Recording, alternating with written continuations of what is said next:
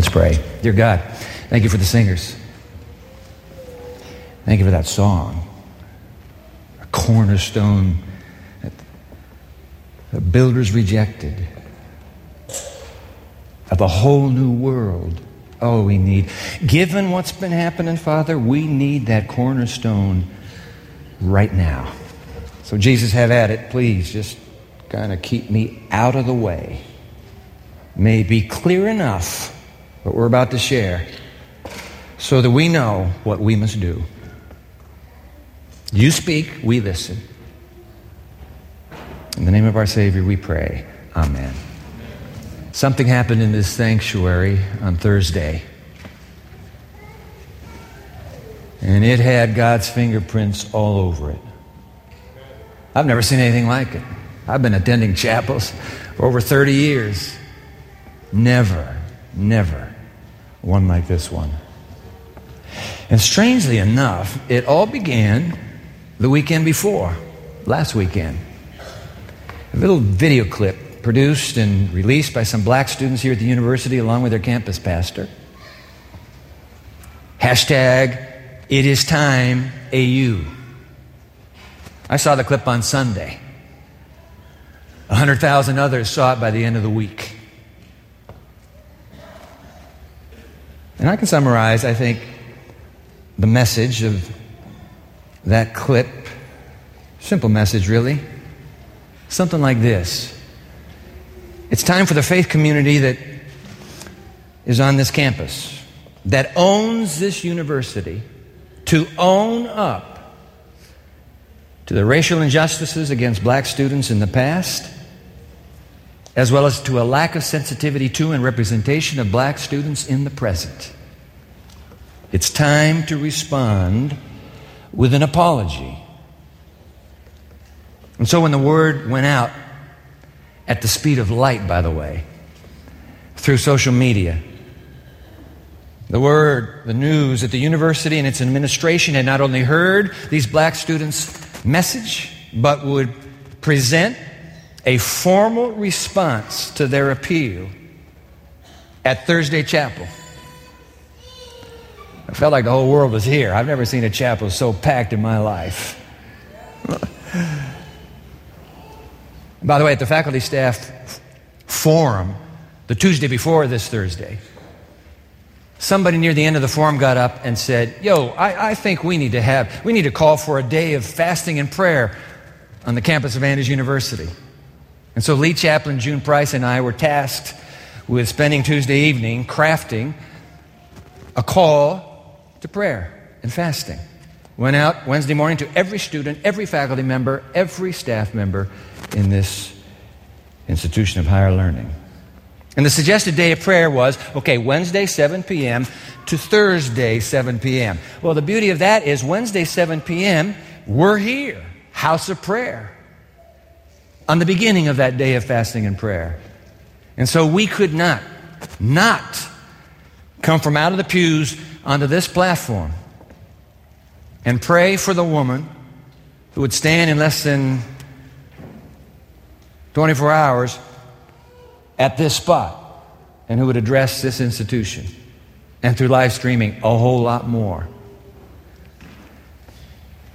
And so we prayed for three categories. 1, the president. 2, the students. 3, the faculty and staff. 3 volunteers, 2 of whom I've never met. I could not tell you their names, but I want to testify to the passion and the earnestness of those 3 prayers, and everybody on this platform is swept into those prayers as they ascend to the throne of God. And so because it was a day of fasting and prayer, when I walked into this chapel space on Thursday morning, I'm coming with a sense of expectancy as well. Turns out everybody else was too. I'm not going to rehearse what took place during those 50 minutes in this space. You can watch the entire service on YouTube now. But I can only tell you that in the context of a day of fasting and prayer, my spirit immediately recognized there's something going on here. From the opening prayer to the final prayer of appeal, both delivered by 2 of our chaplains. For me, It was absolutely crystal clear that the Spirit was in our midst, moving the details.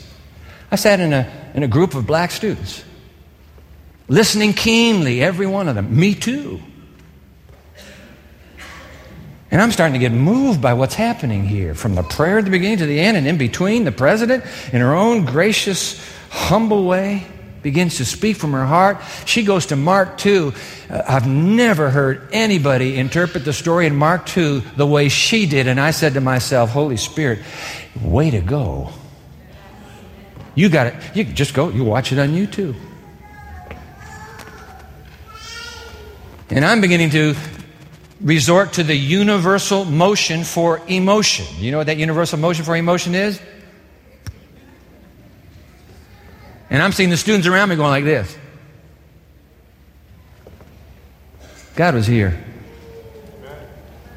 He was moving on us all.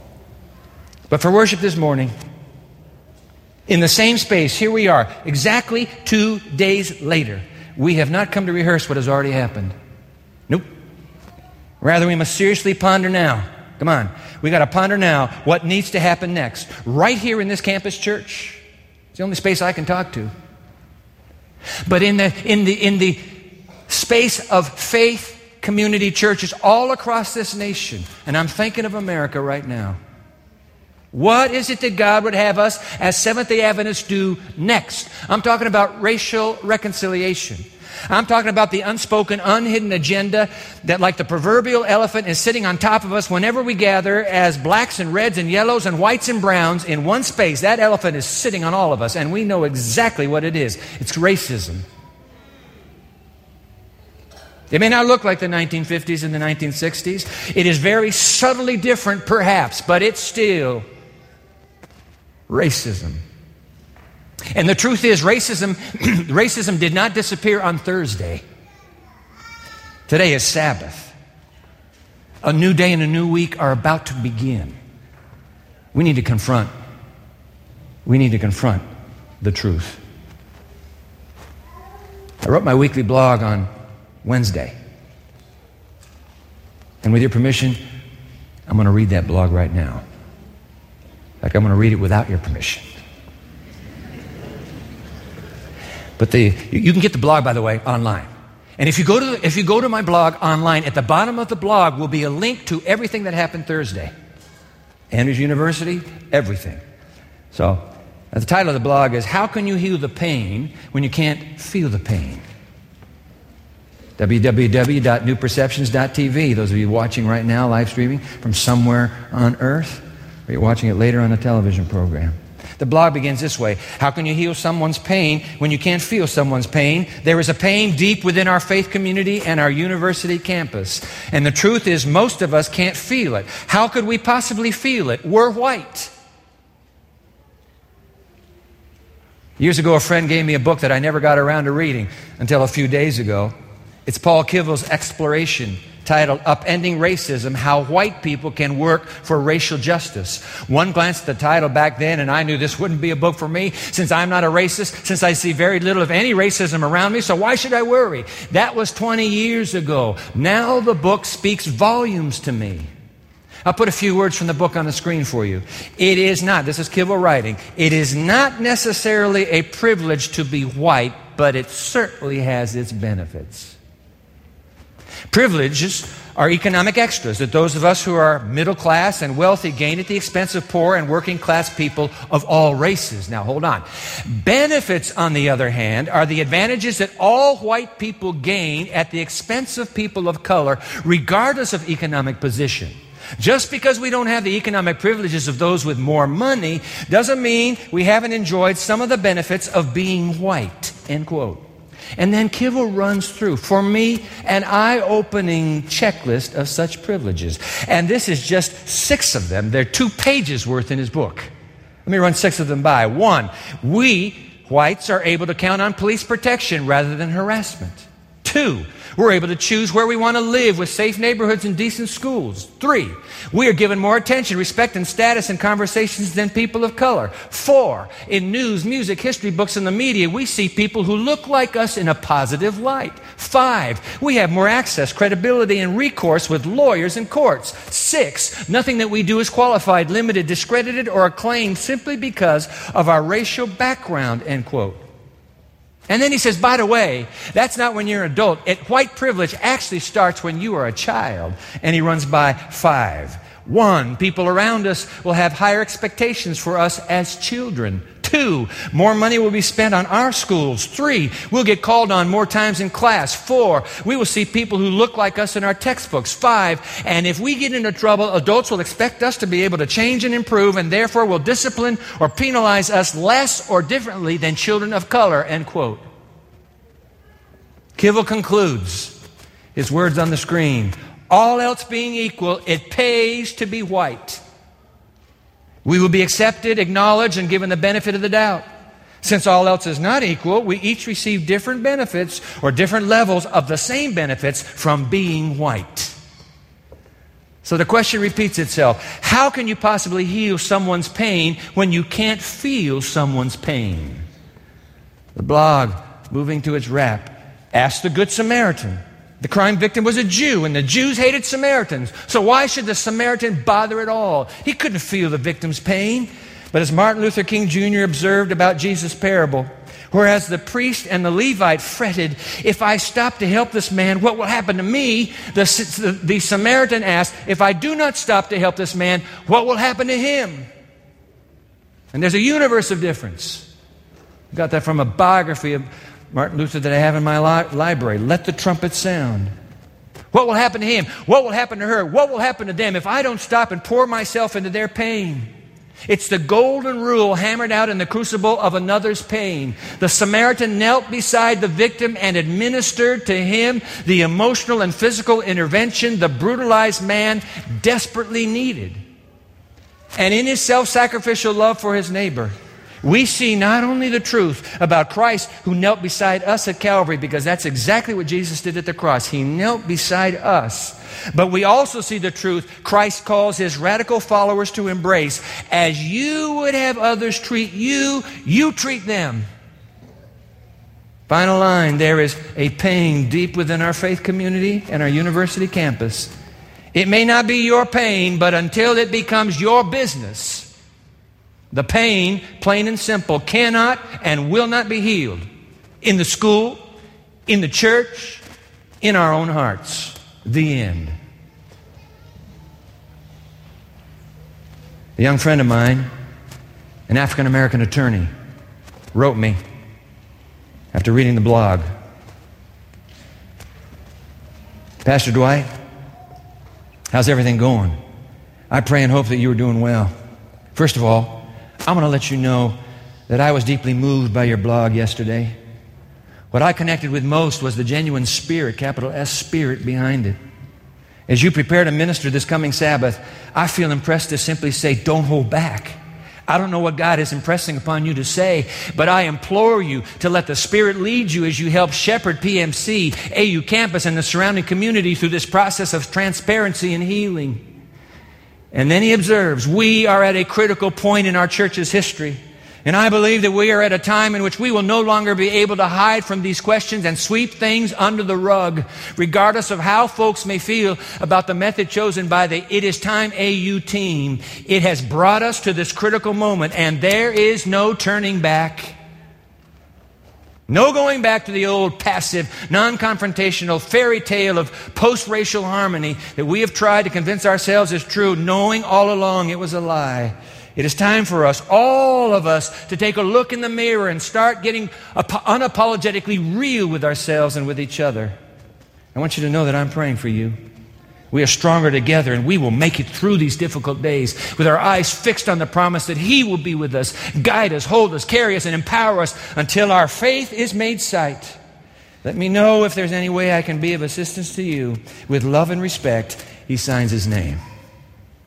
Now, he does not know, this Andrews University alum, he does not know that when he sent me that email, before I read it, I was on my knees. because I'm writing a sermon for Sabbath. It's the next in this series. But all the while that I'm writing, and it's now getting late in the afternoon, there's just this sense that maybe I should not be writing this sermon. Maybe I should be writing another sermon right now. And finally I was so bothered by it, I went to my knees and I said, God, what's going on here? I said, God, it's 3 o'clock in the afternoon. I need to know very clearly whether you want this or not. And so here's the deal. I'm giving you 30 minutes. 30 minutes. You send me a text, you send me a phone call, somebody walk into my room, somebody sends me an email, I don't care. You send, in 30 minutes, you get word to me. And then I went back to my knees, prayed for a bit, got up and said, man, I can't sit around here. I got to keep working on the sermon. So I kept writing. And I finally looked down at my watch. It was 34 minutes past 3. I went to my phone. I said, no text messages, no phone messages. Well, I'm going to try email. So I go email, and I see his name, and I see the email, and I open it up, what I just read to you, and God said to me, boy, that's your answer. And it was my answer. So I pushed everything aside and said, okay, it's 4 o'clock now. Let's start over.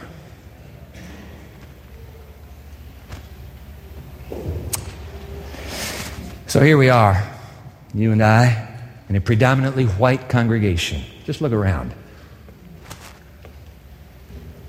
Pretty much unaware, at least I was, that we have grown up, all of us whites, with a legacy of white privilege. And if I might be honest with you, because I've recognized this in my own heart, we have unconsciously, and by the way, that's a key word. That's a key word. We have unconsciously, because nobody sets out to embrace racial bias. We have unconsciously grown up with a modified Jewish male prayer. God, I thank you I was not born a pagan, I was not born a woman, and I was not born black. Why? Because you don't have to be a genius to know that if you're a white, and particularly if you're a white male in this country, you live with a package of privileges and prerogatives, of advantages and accoutrements that your black neighbors and your black colleagues and your black friends never get to live with. Never, never, never. And you know, by the way, listen to me carefully now, you know, they know. But you pretend you don't know. We pretend we don't know that all this fuss about justice and equality is a carryover. It's a vestige from a generation long ago. But when I read Kivel's book, I suddenly realized how much white privilege it has been my privilege to enjoy. And that, my white friends, is what those black students were reacting to when they said, enough is enough. It is time to fish or cut bait. Take a week to decide how to respond, but respond you must. It was not an ultimatum. Now, looking at it through our white privilege glasses, it may have felt like an ultimatum. It was not. It was a plea. We know that you know that we know you live with white privilege. So what, we are asking, will you do for us? Don't tell us mañana. We need to know now. That was the plea. And they're right. We must respond. And I want to say on behalf of nobody, and that's generally the best person to be talking for, I want to say on behalf of nobody that I must respond. Our president, with humility and clarity, announced the beginning of Andrews University's response. And I will do all I can to help in any way to assist her and this university in a continuing response. You know why? Because I happen to believe God's promise, and I know that you do too. And I'll put the promise on the screen for you. Philippians 1:6. I love this promise. I am confident of this, that the one who began a good work among you will bring it to completion by the day of Jesus Christ. God never starts something that He doesn't finish. And I'm telling you, He started something on Thursday. His fingerprints were all over this place. And so we can't just twiddle our thumbs now and sit back, well, by the day of Jesus Christ, come on, even so come, Lord Jesus, get it done, get it done. No, Jesus says, I'm not coming. You got work to do. Won't you keep praying that prayer, even so come, Lord Jesus, until you do what the Lord Jesus has commanded you to do. You obey me. When you obey me, you will do what I'm asking you to do. And then you'll heal this gaping wound. in yourself. What wound? What command? The 11th commandment. Come on. I want you to look it up. Come on, in your Bible. John chapter 13. You got a Bible? Pull your Bible out. John chapter 13. Red letter words. This is less than 12 hours, and Jesus will be about 12 hours. He'll be hanging on the cross. He will die. He knows he's going to die. He's on death row, but before he dies, something is passionately important to him, and he gets it out. 31 times in this passage, he will use the word love. 31 times. I've counted them. This is not a little passing fancy. Verse 34, red letters, a new commandment I give you.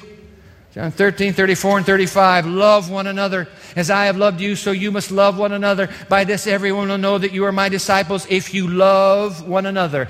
Ladies and gentlemen, you have to admit that the 11th commandment is all about racial reconciliation. If it's about anything, it's about racial reconciliation. It has to be. Within the faith community.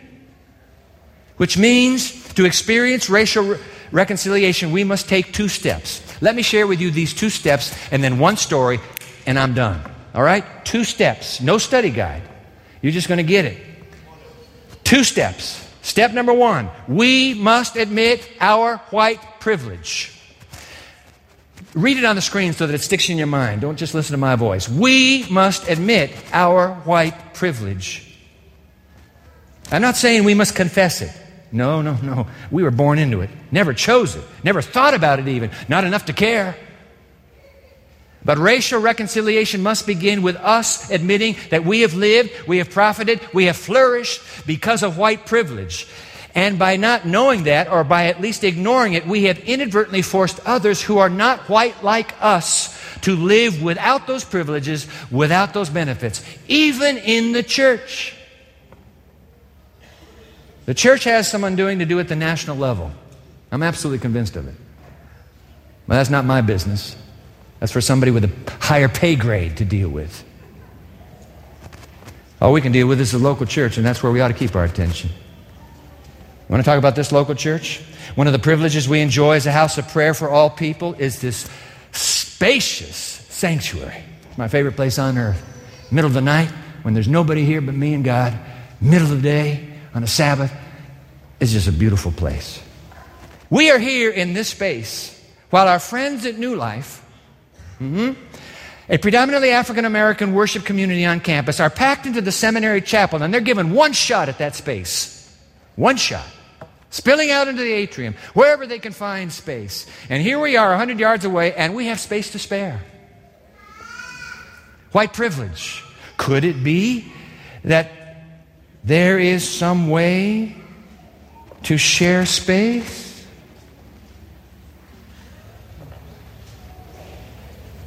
Step number 1, we must admit our white privilege. Until we do, we will never take step number 2. I promise you, we'll never take it. What's step number 2 on the screen? We must relinquish our white privilege. How? Really, hey, folks, this is not complicated at all. You're going to be surprised at this. Listen, the best and most effective way to relinquish your privilege is to simply make sure everyone enjoys the same privilege. Then it's no longer a privilege, it's a blessing shared. The moment we release it as mine, it's over. It's no longer a privilege because everybody gets it. That didn't hurt, did it? No. Red and yellow, black and white, all are precious in His sight. We've been taught since knee-high to a grasshopper to sing those words, and we have. And if it takes somebody coming up to me and say, hey, by the way, Dwight, I see that you enjoy a privilege I've never been granted. Do you know what my response needs to be? It needs to be, you know what? I didn't realize that. Let me go to work to make sure this privilege is also yours, and then it'll be a shared blessing. Right? We got work to do. We got to go to work. Well, I'll let them do it.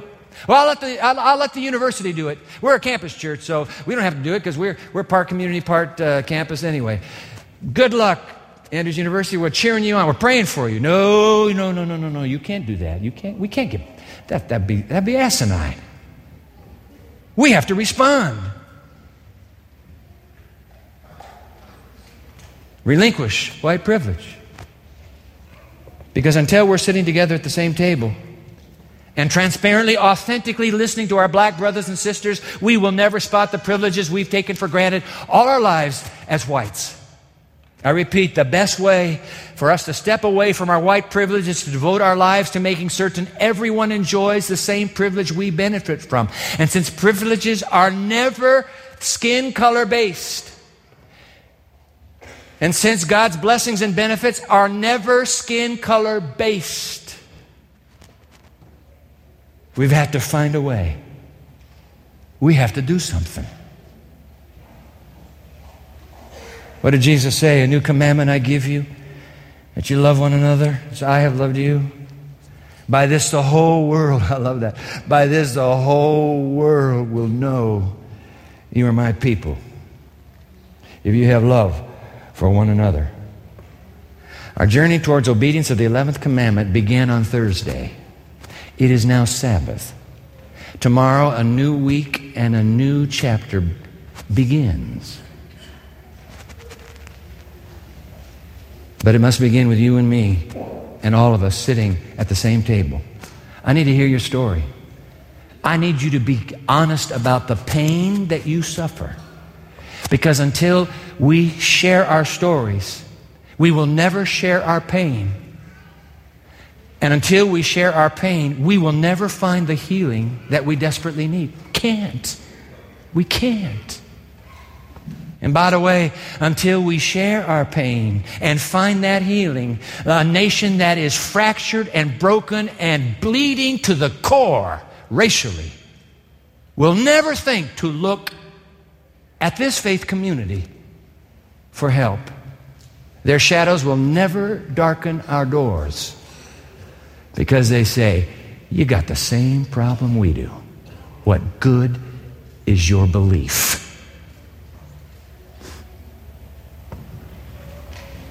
The great Christian apologist of the 20th century, C.S. Lewis, got a letter one day from an American woman. She might have read something that he had written, or she had a question and thought, I'll write to this bright mind in England, across the pond. So she sent the letter. Lewis read the letter. Something prompted. He was a gracious man, and he answered much of his correspondence. So something prompted him. He said, I'll answer her. So he answers her. I don't know how much time goes by. Mail traveled a little slower back in the 60s before he died. But another letter comes from the woman. Another question, another comment. He picks his pen up, shoots an answer back. Soon letters are going like this. They never met face to face. These are not love letters. She was just writing the great mind, the great man, and asking him. He died. The day JFK was assassinated, he died. His death was totally obscured by the tragedy here. She eventually died. And her family, get this, her family took the letters that she had received from C.S. Lewis, went to a publisher. They didn't have her letters, those are gone. All they had were his answers. They gave them to a publisher, and the publisher says, we can do this, and published the letters under the title, Letters from an American Lady. A friend of mine gave me the book. I read the book, and near the end of the book, guess what? C.S. Lewis talks about Seventh-day Adventists. I'm telling you the truth. This woman apparently has had an experience with a Seventh-day Adventist. Fortunately, it was a positive one. I'm just saying. She writes to him about it and says, tell me, what do you know about these people? Verbatim now, he writes back these words on the screen for you. What you say about the the 7-day Adventists. That's what we ought to call ourselves, really. Come on. We're not Adventists 1 day of the week. We're Adventists 7 days of the week. What you say about, and he uses the Roman numeral here, what you say about the 7-day Adventists interests me extremely. If they have so much charity, there must be something very right about them. Wow. Bright mind, across the pond. I don't know anything about these Adventists, but if they have that kind of love, there must be something very right about them. By this, all people will know, they will know beyond the shadow of a doubt, you are my people, because you love each other. Let the word go forth that in this church, of blacks and whites and all, there is something very right about us, and that something is a someone, and his name is Jesus. That's the truth. Let's pray. Oh God, please do whatever it takes. Thursday's gone. Sabbath will end. The next chapter. Please lead us to do what our hearts compel us to do. We pray in Jesus' name. Amen. Take out your Connect card. Take out your Connect card, please. Thank you. Bless you. Take out your Connect card, and we have some guests with us. Fill out the front of the card to the degree that you are comfortable. Turn the card over. Here are some suggestions. Look, what do I do? Come on, what do I do now? Okay, box number 1. I want to reflect and practice the self-sacrificing love of Jesus with all races. Is there somebody who says, no, I don't want to do that? No, of course, we all want to put a check mark there. Put a check mark there. Box number 2, I recognize I have benefited from white privilege and want to now seek to extend those privileges to all races. I want you to listen very carefully to me now, because somebody came to me after First Church. I want you to listen to this, because you're looking at this and say, Dwight, okay, I like these white privileges. Yeah, so what am I supposed to do? Well, let me tell you something. Economically, you can do something. We have a little Pioneer Campus. In fact, I worshiped with them last Sabbath. First service, Pathfinders, beautiful service. Went up to Harbor of Hope for second service and just had a wonderful time. Look, you want to do something, but you don't want to get anything on you? Write a check. Write a check to Harbor of Hope. Make it a nice check. They desperately need support, financial support. We're trying the best we can with the offerings you give here to Master Plan. We're trying to give some of that to help them, but boy, they could use that help. So just write out a check, mark it on your tithe envelope, Harbor of Hope, that's it. A couple saw me after the service, first service, and said, you know what, Dwight? You know what we need? You know what we ought to do? Okay, look, this is not anything that we formally organized yet. You understand? They said, you know what we ought to do? We ought to start a black student scholarship. We ought to start a black student scholarship and invite people to invest money in that. Put that money, make it available for kids.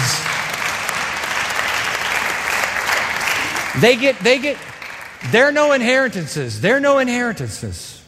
What the white community lives with, a lot of inheritance. There's something passed on. No inheritance. It's just, you made it. God be with you.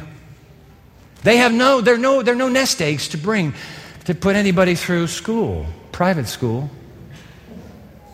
So what would happen? Well, they said, well, by the way, we'll put $1,000 down if you ever do that. I said, bless you. I'll get back in touch with you. We're going to set up a task force and just look at some of the ways we might concretely respond. By the way, you want to talk about white privilege? You got education nobody else gets. And you got it in a way that was very comfortable and just lovely for you. Take that education now and do some. You want to use your benefit? The privilege? In the evening. Andrews University is working on after-school tutoring. In the evening. Make yourself available. I will tutor students who need somebody to help them read, somebody to work through math or whatever it is. Just give her yourself. That's called sharing your privilege. Listen, you're a bright mind. You'll know what to do. Box number 3. I would like to be part of a guided mixed-race group conversation to hear the stories of others. We have enough sociologists sitting right here, right now. There's got to be a sociologist, one of you, who could say, hey, Dwight, I could moderate that group because I have no idea what this group would look like. But it would be mixed race, and it would be guided so that in authenticity, with transparency, we share our stories. It begins with knowing the story. If you'd be interested in being a part of a group, just put a check mark there. Put your email address. We'll get back in touch with you. Put a check mark there. Now, if you are a sociologist or somebody who works in this kind of a milieu, then would you please put your name down and say, hey, Dwight, I'd be willing to do it. I'll be in touch with you. Just make sure we have a phone number or an email address. Let's try it. Let's do it. Come on. Oh, by the way, what we talked about last Sabbath we were together, why don't you have people over for dinner? There's nothing like a cottage cheese loaf over which to talk, share each other's stories. I don't know what it is about cottage cheese loaves, but they just loosen the tongue. They just... Yeah, anyway. So have another family join you. Come on, have another family join you. You have dinner together. Hey, tell me a story. I want to tell you ours. Has 2 families. 3, whatever. We need to begin to hear each other's story. We don't need some kind of moderated group. Well, I got to be in that moderated group to own. No, you don't. You just do it yourself. This is not rocket science. You can do it. We can do it. I must do it. And finally, number 4, Pastor Rodley just a moment ago, please send me information on the How to Share Your Faith and Give Bible Studies training event this coming weekend. Please do. It's a dynamite training package. You're going to love it. If you'll just put your email address down, we'll send the information to you, and you can be a part of it. You'll get blessed to the max. We must do something. We cannot just sit here and hear Jesus say, love one another, and then walk away. We can't. And I know you won't. I know I won't.